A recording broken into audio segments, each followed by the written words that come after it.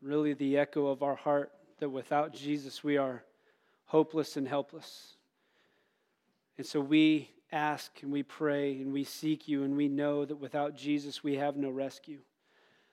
And so, Lord, today we pray that you would come to our rescue, knowing that we are all sinners. We are all saved by grace through faith in the death, burial, and resurrection of your Son, Jesus Christ. And so we pray today that we would experience that. And God, if there is anybody here who has never experienced that, maybe they've never put their faith and trust in Christ, that you would open their hearts, that God, your Spirit would be active and moving around us, that you would speak to us through the power of your word. It's in Jesus' name I pray. Amen. How's everybody doing? Are you awake? Now, if this was a Chiefs game, you guys would be cheering your heads off. Maybe. Hey, if you have your Bibles, turn to 1 Peter. 1 Peter chapter 4. And we're going to be continuing our Come to the Table series. And I want to encourage you what we've talked about. And I know it's very simple. We don't have a lot of elaborate things. But we talked about the benefits of what it means to eat together as a family, what it means to be brought to the table, what it means to come to the table. And we talked a number of things, and I've stressed this every week, but we've looked at the benefits of eating together at a table as a family. And the table really is carried out in a picture of what the church should be. The church really is kind of this aspect of the table where people come together, united around something, and they eat together. And so last week we talked about a number of things. We're really talking about becoming everything God created you to be. Now this week we're going to stress that in a different sense, in a different way, because last week we talked about eating. And if you remember last week, I didn't want to really discuss it necessarily, but if you remember last week we had a high chair, right? And in a high chair, a kid eats, a baby eats. All right, we talked about craving pure spiritual milk. We talked about those things. But as you move from milk, you move into what? Food. All right, and I thought about this, and I wish I would have done it, but maybe I didn't, because I really didn't want to rehash or go over everything again. But I want you to think about when we go from milk to solid food, there's a process that takes place there. And if you remember, you go from milk to what's really next? Baby food, right? And baby food's kind of, in my opinion, it says green beans. Sometimes it tastes like green beans. And there are other things you're like, man, this is like good. But can you imagine eating baby food all your life? Like, could you imagine going to Walmart, walking down the aisle, and grabbing the turkey, spaghetti, squash, beets mixture? And now for all those who are in the military, like, what are you talking about, dude? That's called MREs. Like that's what we ate. When you're in the military, you just kind of sit down and say, oh, hey, look at what your government loves you so much, they give you this food. So it comes across. But think about it. You don't want to eat like that your entire life. You want to move on to good things. You want to move on to like steak. You want to move on to baked chicken or grilled chicken or blackened salmon. My son's eyes lit up. Ooh, like as a kid, I hated fish. My son's like, if I could eat fish every day, we'd be golden. But those are things that you want to move on. You want to eat solid food. And so we talk about this idea of eating solid food, but then there's something that has to take place. All right? There's something that in reality we have to do. And so I want to cover real quick the benefits of family mealtime one more time. Number one, we said there was this better academic performance for kids. Now, this is a worldly study. This is a secular study that just said, hey, here's what happens when people eat together. But I take it and I'm going to say, look, here's what happens when we as a church come together, when we invite people into the table to eat with us, people who have different backgrounds, people who don't even believe the same as us yet. We're going to invite them to the table, and here's what happens. Number one is better academic performance, they say. All right? From this standpoint, when you are actively involved in the church, when you are a part of the church, you are growing in your relationship, here's what happens. You become better equipped to take your faith or to share your faith or to live your faith out. So there's a better academic performance, number one, when you draw to the table. Number two is this. You're going to be physically healthier. The Bible is very clear when it says this, that man does not live on bread alone, but on every word that comes from the mouth of God. And I will stand by this and live. If you live to eat, in other words, if you're eating in life physically, all right, there has to be something that takes place so that you can be healthy. It's called eating what? Healthy or properly, right? Like if I eat, I use this, if I eat McDonald's all the time, I might turn into a McDonald's burger, I mean, like it's just the way it is. You're not going to be, so I eat healthy, so I'm going to be physically healthier. And likewise, it's going to be the same way in your spiritual realm. Number 2, it says it lowers, or number 3, lowers risk or high risk behavior. Okay?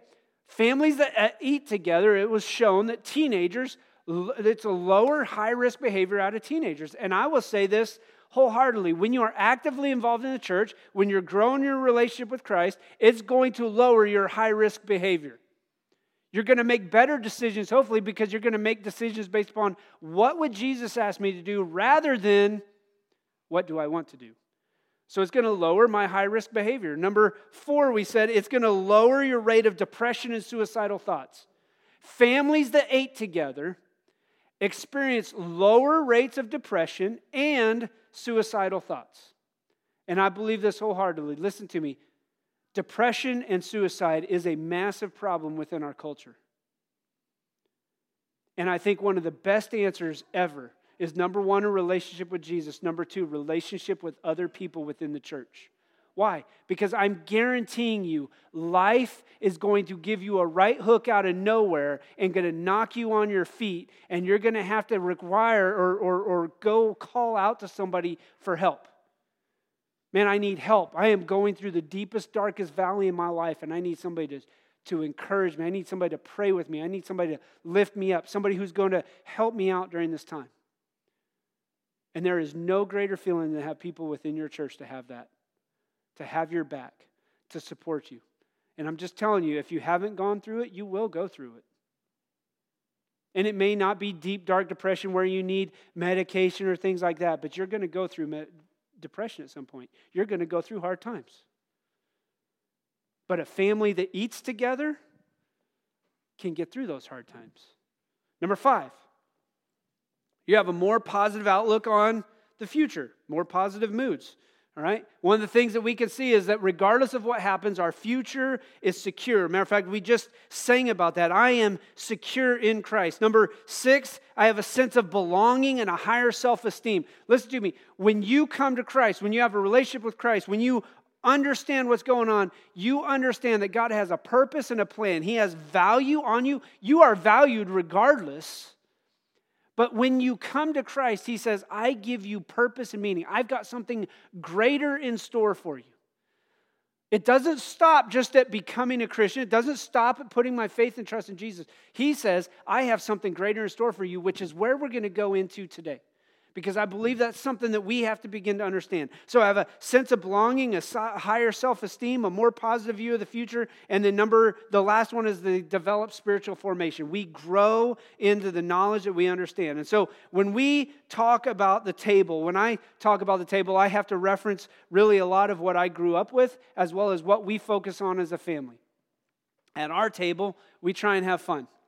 Now, if you were to come to our house, and I'm going to lay this out point blank so you understand it. When you come to our house, yes, we eat around the table, but if you know anything about our family, you got about 5 minutes because we inhale. Everybody's like, good night, you guys eat fast. My sister comes in, and I stand by this. My sister comes in, and she sits down, and we're all done eating, and it's like she's taking her second bite.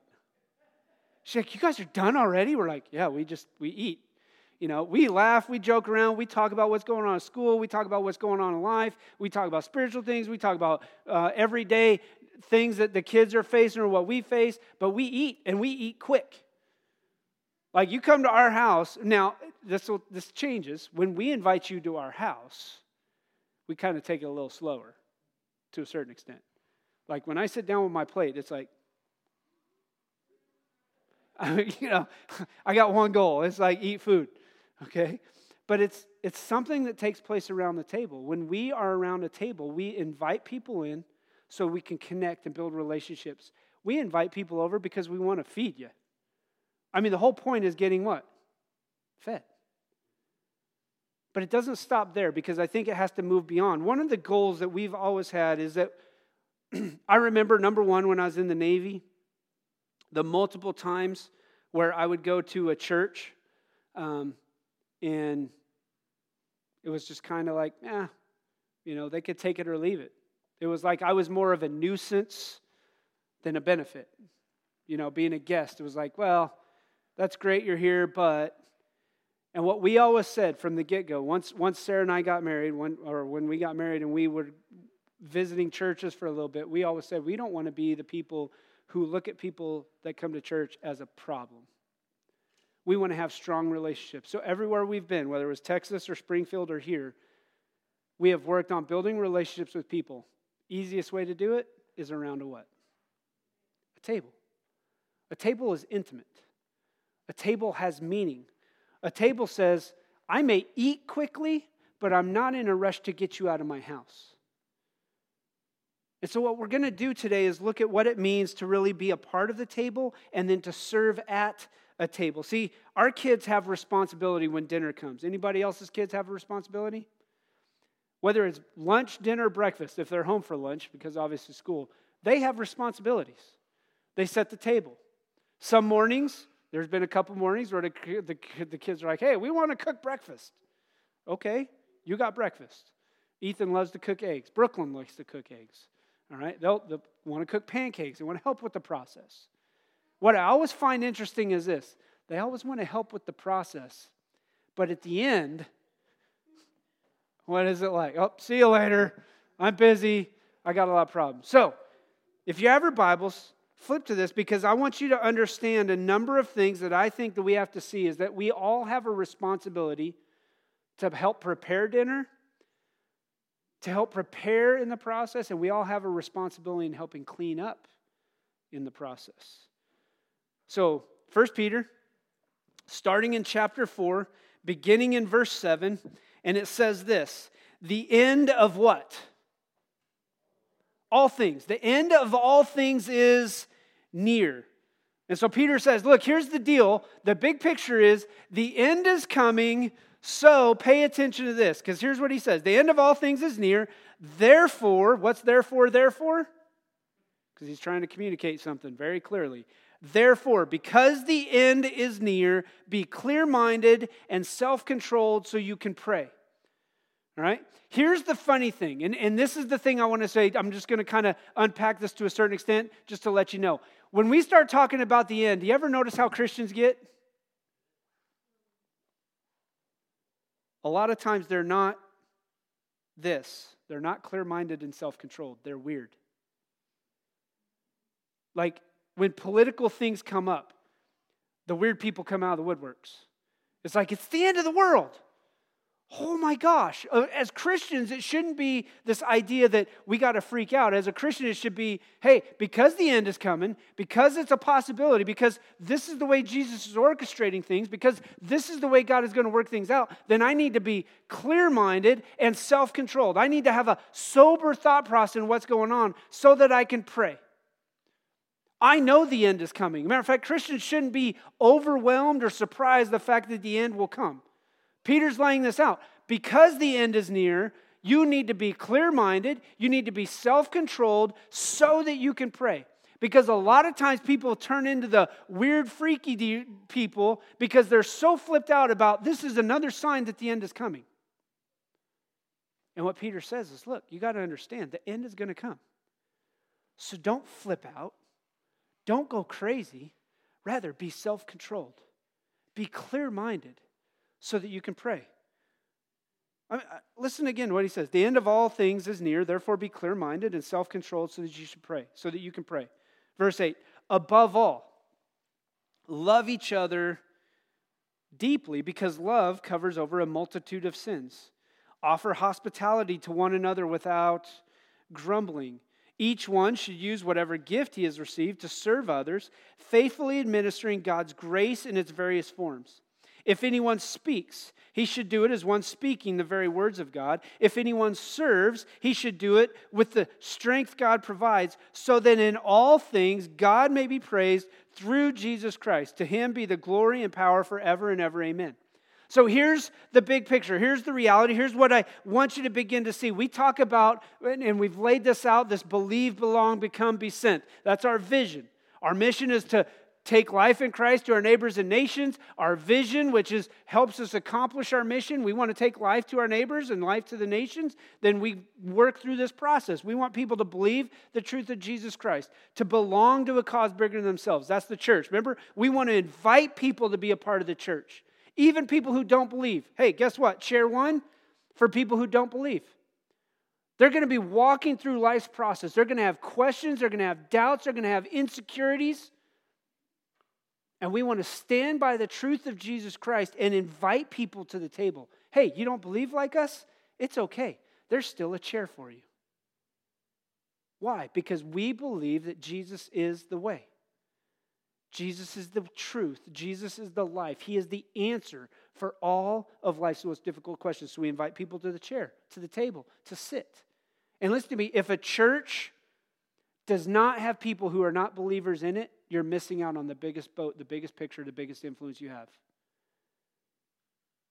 The church needs to have relationships with lost people, period. So if you're a believer, remember you are the church. The church is the people, not a building. The church needs to have relationships with lost people. You need to invite people to the table, into your life who are lost, so that you can invest in them. That's our goal. So in order to believe, to belong, we want them to belong to the cause bigger than themselves, to become everything God created them to be. Do you know how many people miss out on life? Miss out on the experience of life because they don't become everything God created them to be. As a matter of fact, I would even say sometimes our dreams and our visions of ourselves are too small. Because God thinks of so much more for you to do. God's like, man, I got some great things in store for this person to do. And our dreams oftentimes hinder what God wants to do because we dream too small. And so today I wanted to cover this aspect of becoming everything God created. Last week we talked about growing in our relationship with Christ, learning to read the Word and study and things like that. But in order to become all that God created you to be, you have to learn the different roles and find a place to contribute to the meal. Remember what I said? My kids are asked to contribute. So my kids set the table. One of them will set the plates. And another one's going to do napkins and silverware. Another one may be doing other things. And at the end, they're going to do cleanup. But there's a role that everybody plays when we serve the meal. Remember, the church's role or the church's goal is to serve the bread of life. I didn't bring bread this time. I'm not going to throw around, not Lambert's anymore, all right? But we want to serve the bread of life. Why? Because Jesus says, I am the bread of life. And so the church's role is to serve the bread of life, to give out nutrients to people who are in need of it. So the church's goal, serve the bread of life. But everybody needs to play a part. Listen to me. Everybody. Matter of fact, I've thought about this. I know churches have done it in the past, but I've thought about doing like hey, nobody's going to volunteer anywhere Sunday and see how things go. No sound? It'd kind of be hard, wouldn't it? Because our whole praise team is volunteer. Sound guys, volunteer. Kids ministry people, volunteers. Youth people, volunteers. Greeters, volunteers. Safety team, volunteers. Do you see what ends up happening?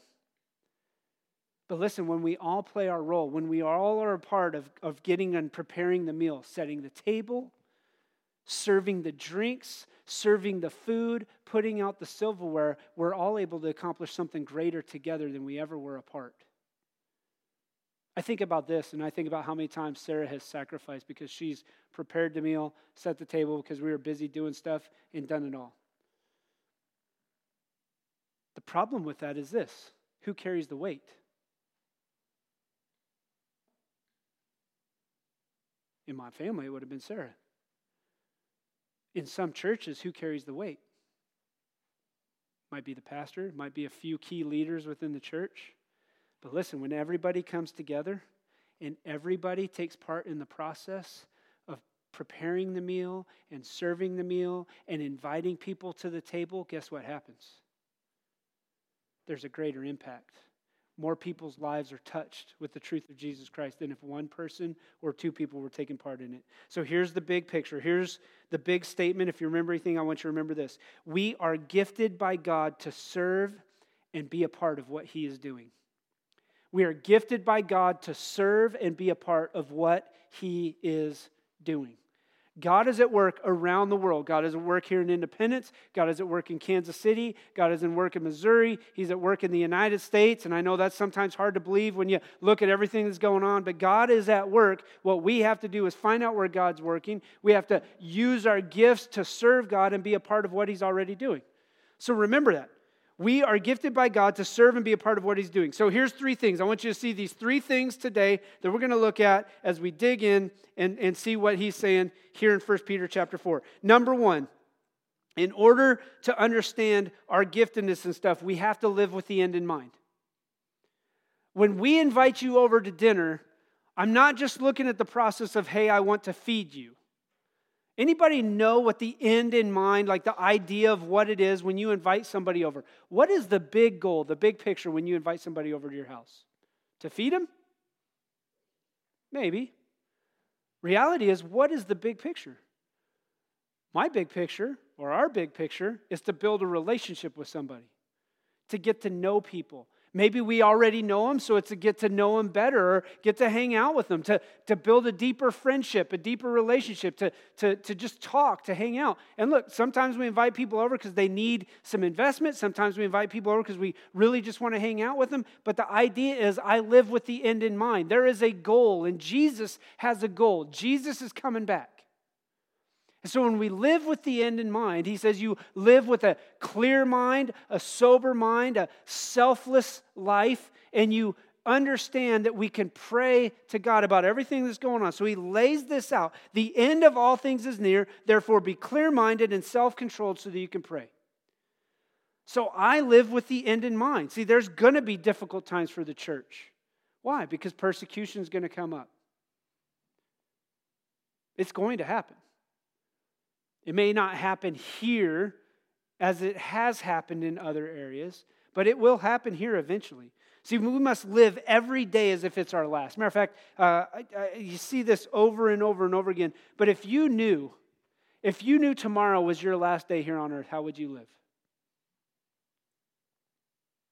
Would you live differently? And I would almost even say this: if you would live differently, then you're not keeping the end in mind on an everyday basis. Because you should live every day like it's your last day. Every time you tell your kids or your wife or your husband goodbye, you should think that this could be the last time.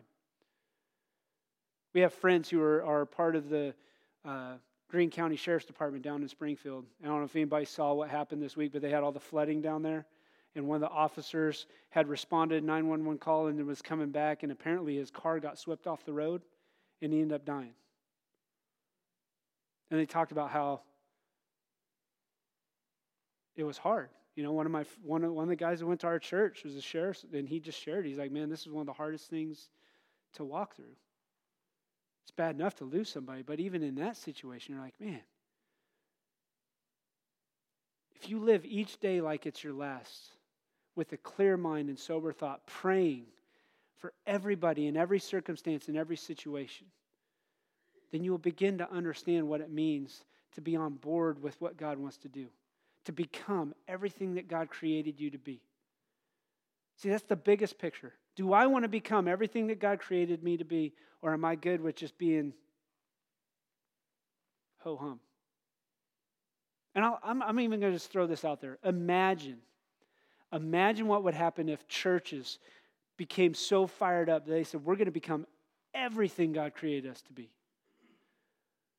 Not status quo, not settling, not just getting by, but becoming everything that God created you to be. As an individual, as a person, as a contributor to the church, as you brought people to the table, as you served the meal, as you served the bread of life. Imagine what it would look like to be that type of a person in that type of a church.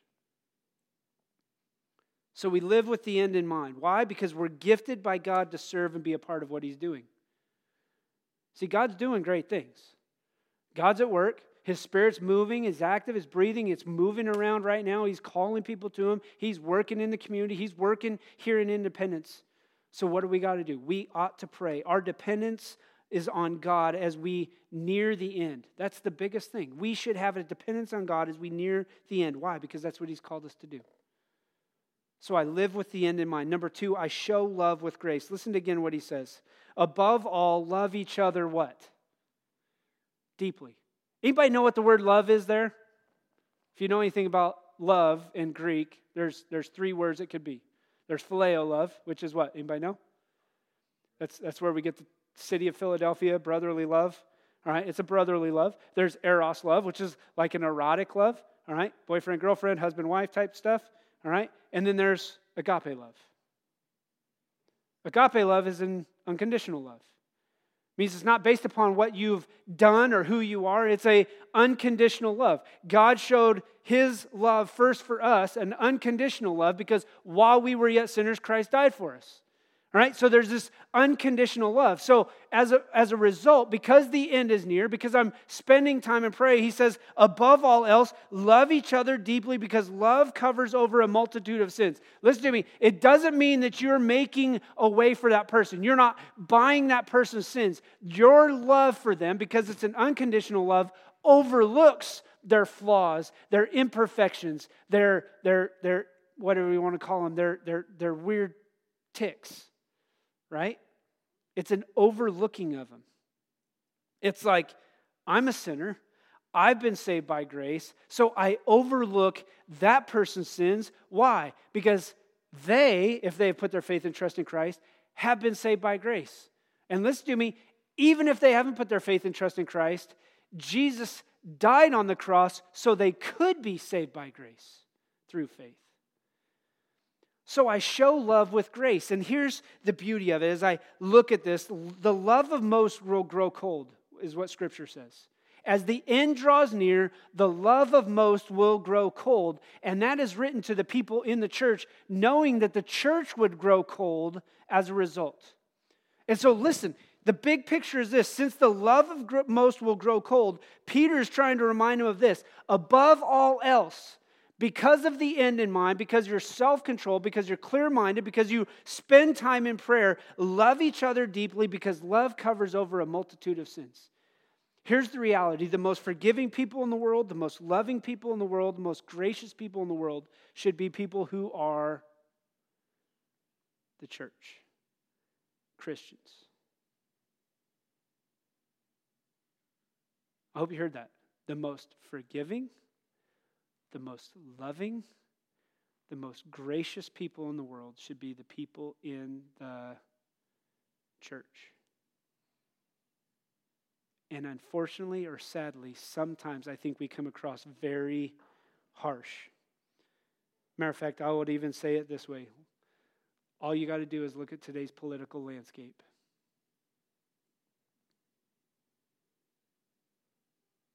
The most gracious people in the world should be the church. The most forgiving people in the world should be the church. And all we have to do is look at the... I have to watch myself sometimes.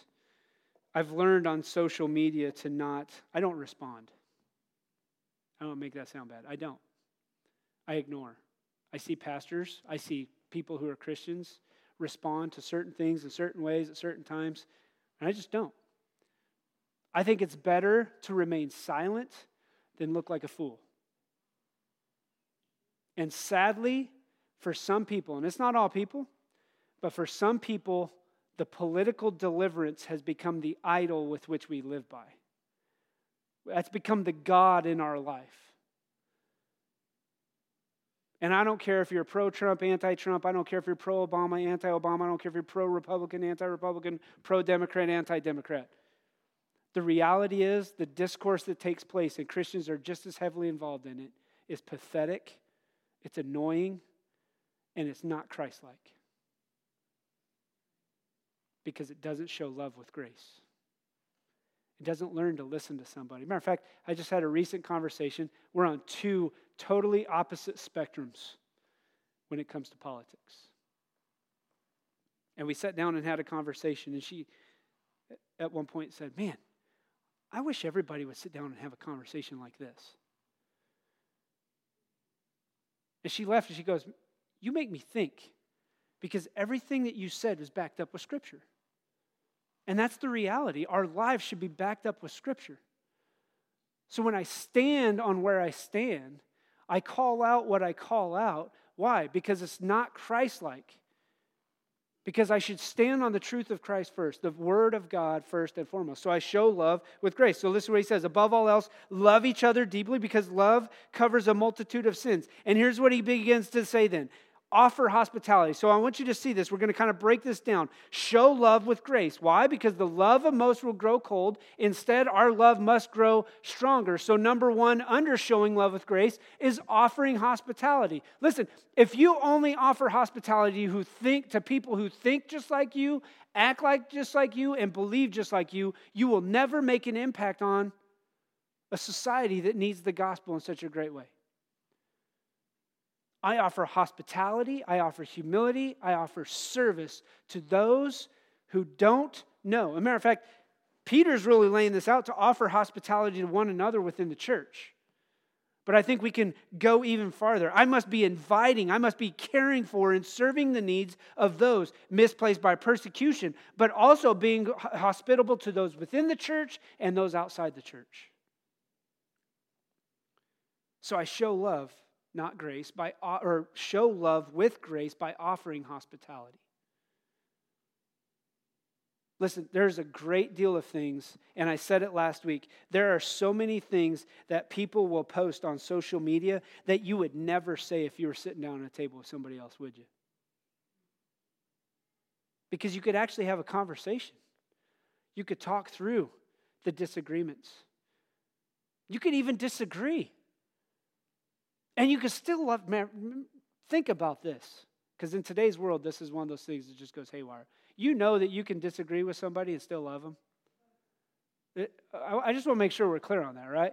Like, you can disagree with somebody and still love them, right? I mean, you guys love me, even though I know I root for the best team in the NFL.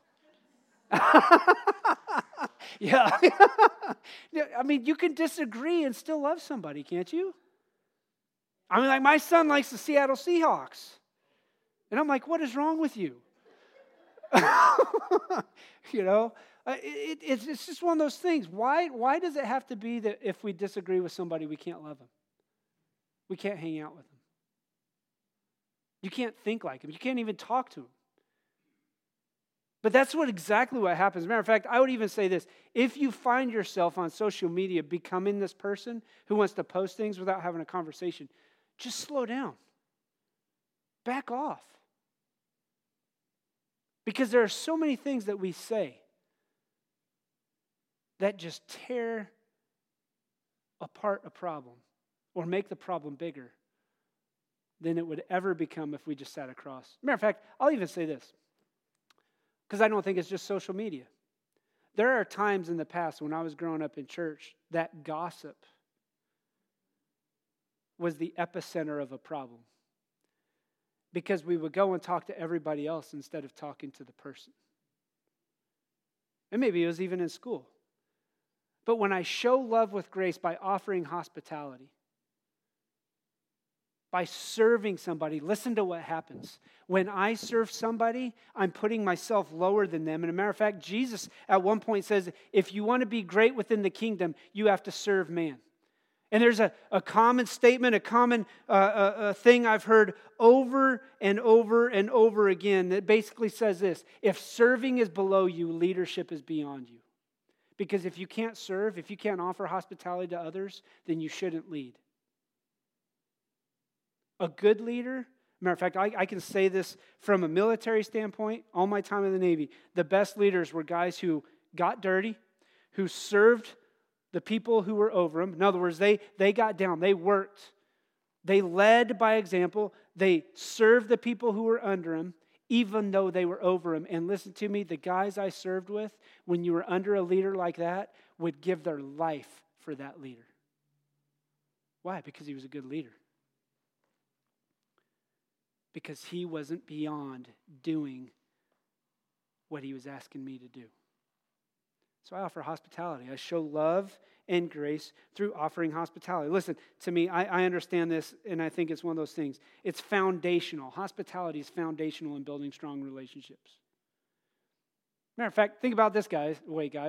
When you want to date a girl, there's a movie, used to be, okay? You go to a movie, right? What happens in a movie? Okay, you might make out. There we go. Okay, but for those who didn't make out, what did you do? You watched the movie. Do you talk? No. But what happens when you go out to eat? Well, you eat, but you're kind of forced to talk, right? Or there might be just that awkward stare. All right? But offering hospitality is the whole idea is to build a strong relationship. Hospitality helps you meet others and hear their story. When I invite others in and I want to be hospitable, I meet other people and I learn their story. It reminds me also that I am a steward of everything that God gave me. Matter of fact, if you come to our house, I'm going to promise you at some point you will eat wild game and you won't know it. I can guarantee it. Just telling you that. I've had multiple people tell me, I'd never eat that in my life. And they'll come over, they eat it. I'm like, hey, guess what you ate? Shut up. No way. Oh, yeah. To me, that's a gift. All right? I love to steward what God has given me. And that is, I like to shoot animals. So get over it. All right? Hospitality is our evidence of love for others. All right? When I invite you over, it's in essence, I'm saying, hey, I love you, man. Come on in. I want you to be a part of our family. I want you to be a part of our life. And it's not about small talk. Hospitality goes beyond small talk. Why? Because it leads to vulnerability. Think about this. When you invite somebody to your home, you're inviting them into your mess, right? It's like, hey, this is us. You know, you come to our house, you're going to see times where I'm going to unload on my kids. All right? I'm going to crack the whip. I'm going to drop the hammer. Why? Because they're out of line. And you're going to be like, man, that guy might be tough. All right? But there are going to be times where you're going to see grace. You're going to see laughter. You're going to see fun. Those are things. Those are vulnerability. I am inviting you into my life. And when you serve and you're hospitable to somebody else, you're inviting those people into your life and you're putting yourself in a vulnerable state that reveals the true nature of your heart, but it also shows people who you really are, the real you. So I show love with grace by offering hospitality. Number 2, by using your gifts. Now here's what I want to say, and this is how I want to wrap up today, is really this. I show love with grace by using my gifts. Listen again to what he says now in verse 9. Offer hospitality to one another without grumbling. All right, number 10 or verse 10, each one should use whatever gift he has received to serve others, faithfully administering God's grace in its various forms. Listen to me, and here's the big picture. When everybody comes together, we've talked on spiritual gifts and things like this, but when everybody comes together who's a part of the church and they use their gifts to help set the table, to help prepare the food, to help clean up or whatever it is, everybody is a part of faithfully administering the grace of God to everybody else. It can't be done, well, it can be done by everybody, or by one person, but everybody else misses out on the blessing. When everybody, as the church, comes together using their gifts, faithfully administering everything goes out, here's the great news. All of this builds up and leads to the culmination of everything, and that is that God's glory is made known. Listen again. Each one should use whatever gift he has received to serve yourself. No. To serve only your family. Nope. To serve only the people you love. To serve people you disagree with? Yep. But it says to serve others. Each one should use whatever gift he has faithfully received to serve others, faithfully administering God's grace in its various forms. Every time you are a part of serving within the church, what are you doing?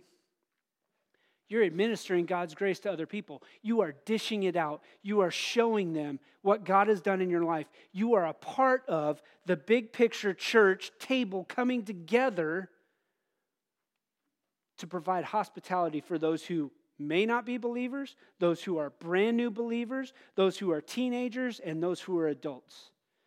And a church that's missing one of these in any way, shape, or form is not a balanced church. You need to have people who are lost. You need to have people who are seeking truth, who haven't put their faith and trust in Christ so that you can invest in them. You need new believers who are going to be craving pure spiritual milk, who maybe not even on baby food yet, so you can teach them how to live, how to be obedient, how to walk in Jesus. You need teenagers who are going to do dumb things. Am I right? Like teenagers tend to run to doing dumb things. At least I did when I was a teenager. It was crazy, all right? But you need those guys so they can eventually become adults. They can make wise decisions. They can work in the process. They can become somebody who's going to contribute to the bigger picture. See, we want all four of those evident at our church, and we need all four of those evident. But when I use my gifts, whether that's the gift of working as a greeter, or somebody who works in hospitality and works down the kitchen, or somebody who's musically talented, or somebody who says, look, I got an ear for that stuff, but I can't sing a lick, and I'm going to work in the sound booth, or if I'm going to work back in the kids area, look, I understand not everybody works around kids.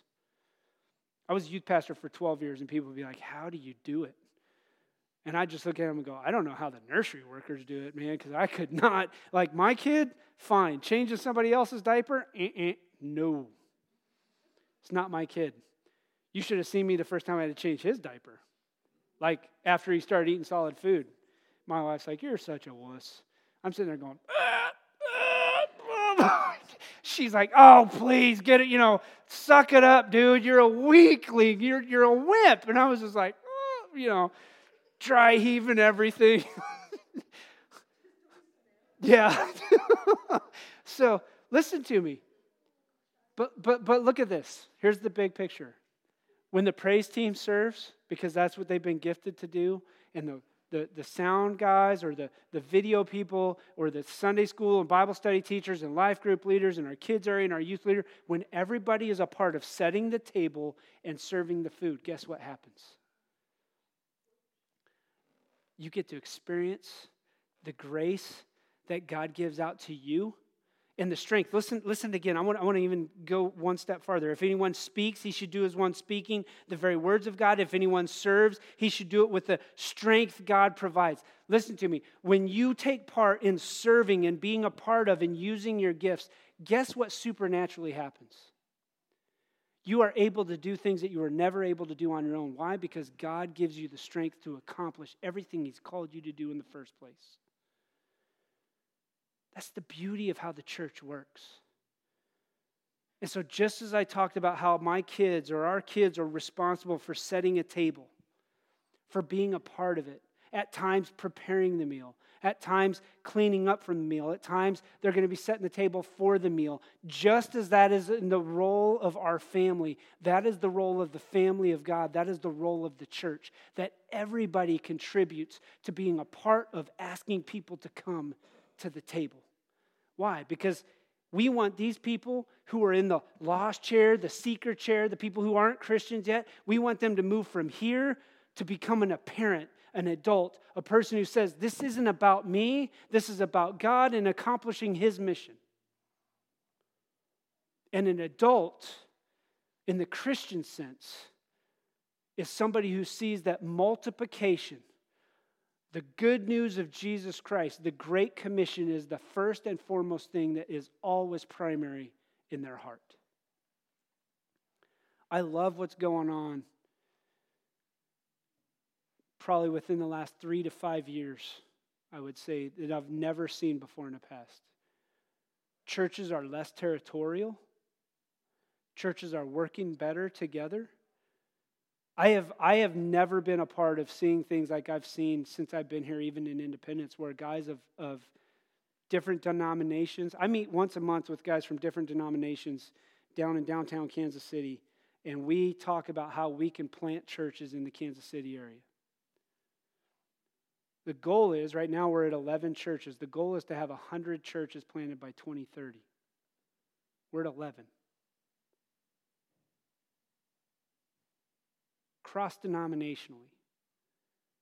Brothers in Christ working together to accomplish a bigger purpose. Why? Because we're adults.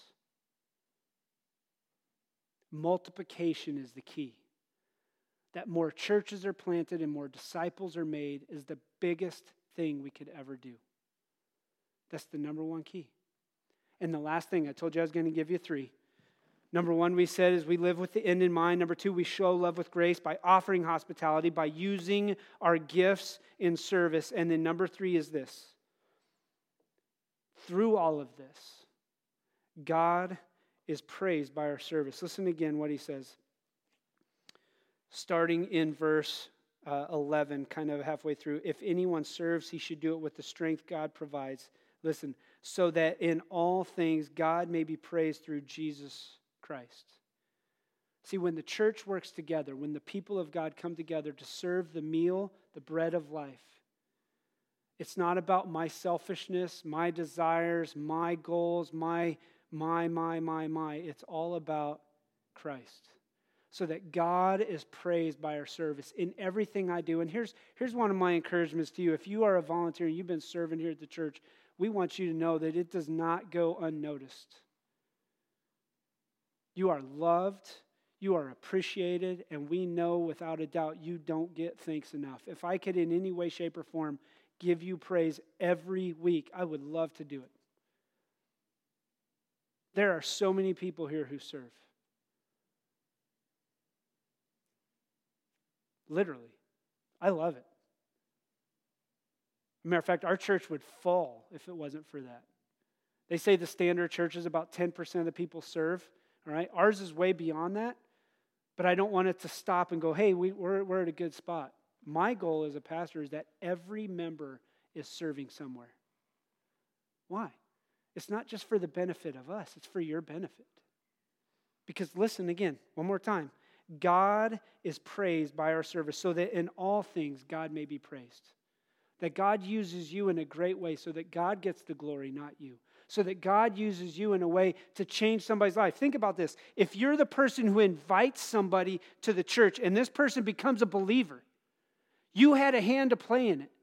And now we have maybe a youth pastor or a kids worker or somebody who's here who's going to take this person from here to here and start to teach them the basic truths of the gospel, to teach them how to live, how to be obedient, to love Jesus with everything they have, and to take Jesus to the world. And we want to move that person from a child to a teenager to an adult. Everybody plays a role in that. It can't be just the pastor. It can't be just, in old school ways, paid staff. It has to be everybody. So we work together to accomplish the biggest picture that God has ever created, to become all that God created us to be, not just individually, but as a church. That's the beauty of the gospel. That's the beauty of why Jesus died. Jesus died so that he could show us how to live, how to be obedient. He died for our sins so that we didn't have to carry those sins. And he says, I died so that you can have the strength of me living inside you so you can accomplish greater things than you ever dreamed of or imagined. So my question just is this. Maybe you're actively involved in serving the church, and I applaud you and I thank you. Have you invited anybody to the seat? Maybe you're a person who says, hey, look, I've got plenty of people to invite to the seat, but they're just not sure they want to come. Okay, start where they're at, and then invite them to be a part of it. So remember, the church is the people. And the last thing is this. If you're not serving and you're a member of the church, I want to just ask you this. Why? Why not? Because you're missing out on the greatest blessing, because you're part of it. You're part of setting the table and serving the food. You could sit in a recliner and watch your TV all you want. But when you serve, you get a special reward. And I'm not necessarily talking finances and everything else. I'm talking about the ability to see God work and use you in a greater way. So let's pray. Father, we know that this can be a tough and touchy subject at times. But God, we also know that we want to do what we do for your glory, not for our namesake, not for our popularity or anything else like that. And so God, we know that you want to work in and through your people. And so, God, today I pray that there would just be a commitment in some way, shape, or form. Maybe it's a commitment to invite people in, to become a part of it, to host them, to invite them into my life, to invite them into what's going on. Maybe I need to invite them to my house or things like that. But God, I pray that we would be people who are hospitable, that we would invite people into our lives, that we would be vulnerable and open up and let people see who we really are. God, I also pray that we'd be people who use our gifts in service. Because that is the greatest picture, to see the church work together to accomplish the bigger purpose, which is multiplying churches, multiplying disciples, and seeing your name made famous among the nations. And so, God, I pray that you would convict us, that as we close with this song, God, you would have your way. It's in Jesus' name I pray. Amen. Here's a very simple thing. If you've never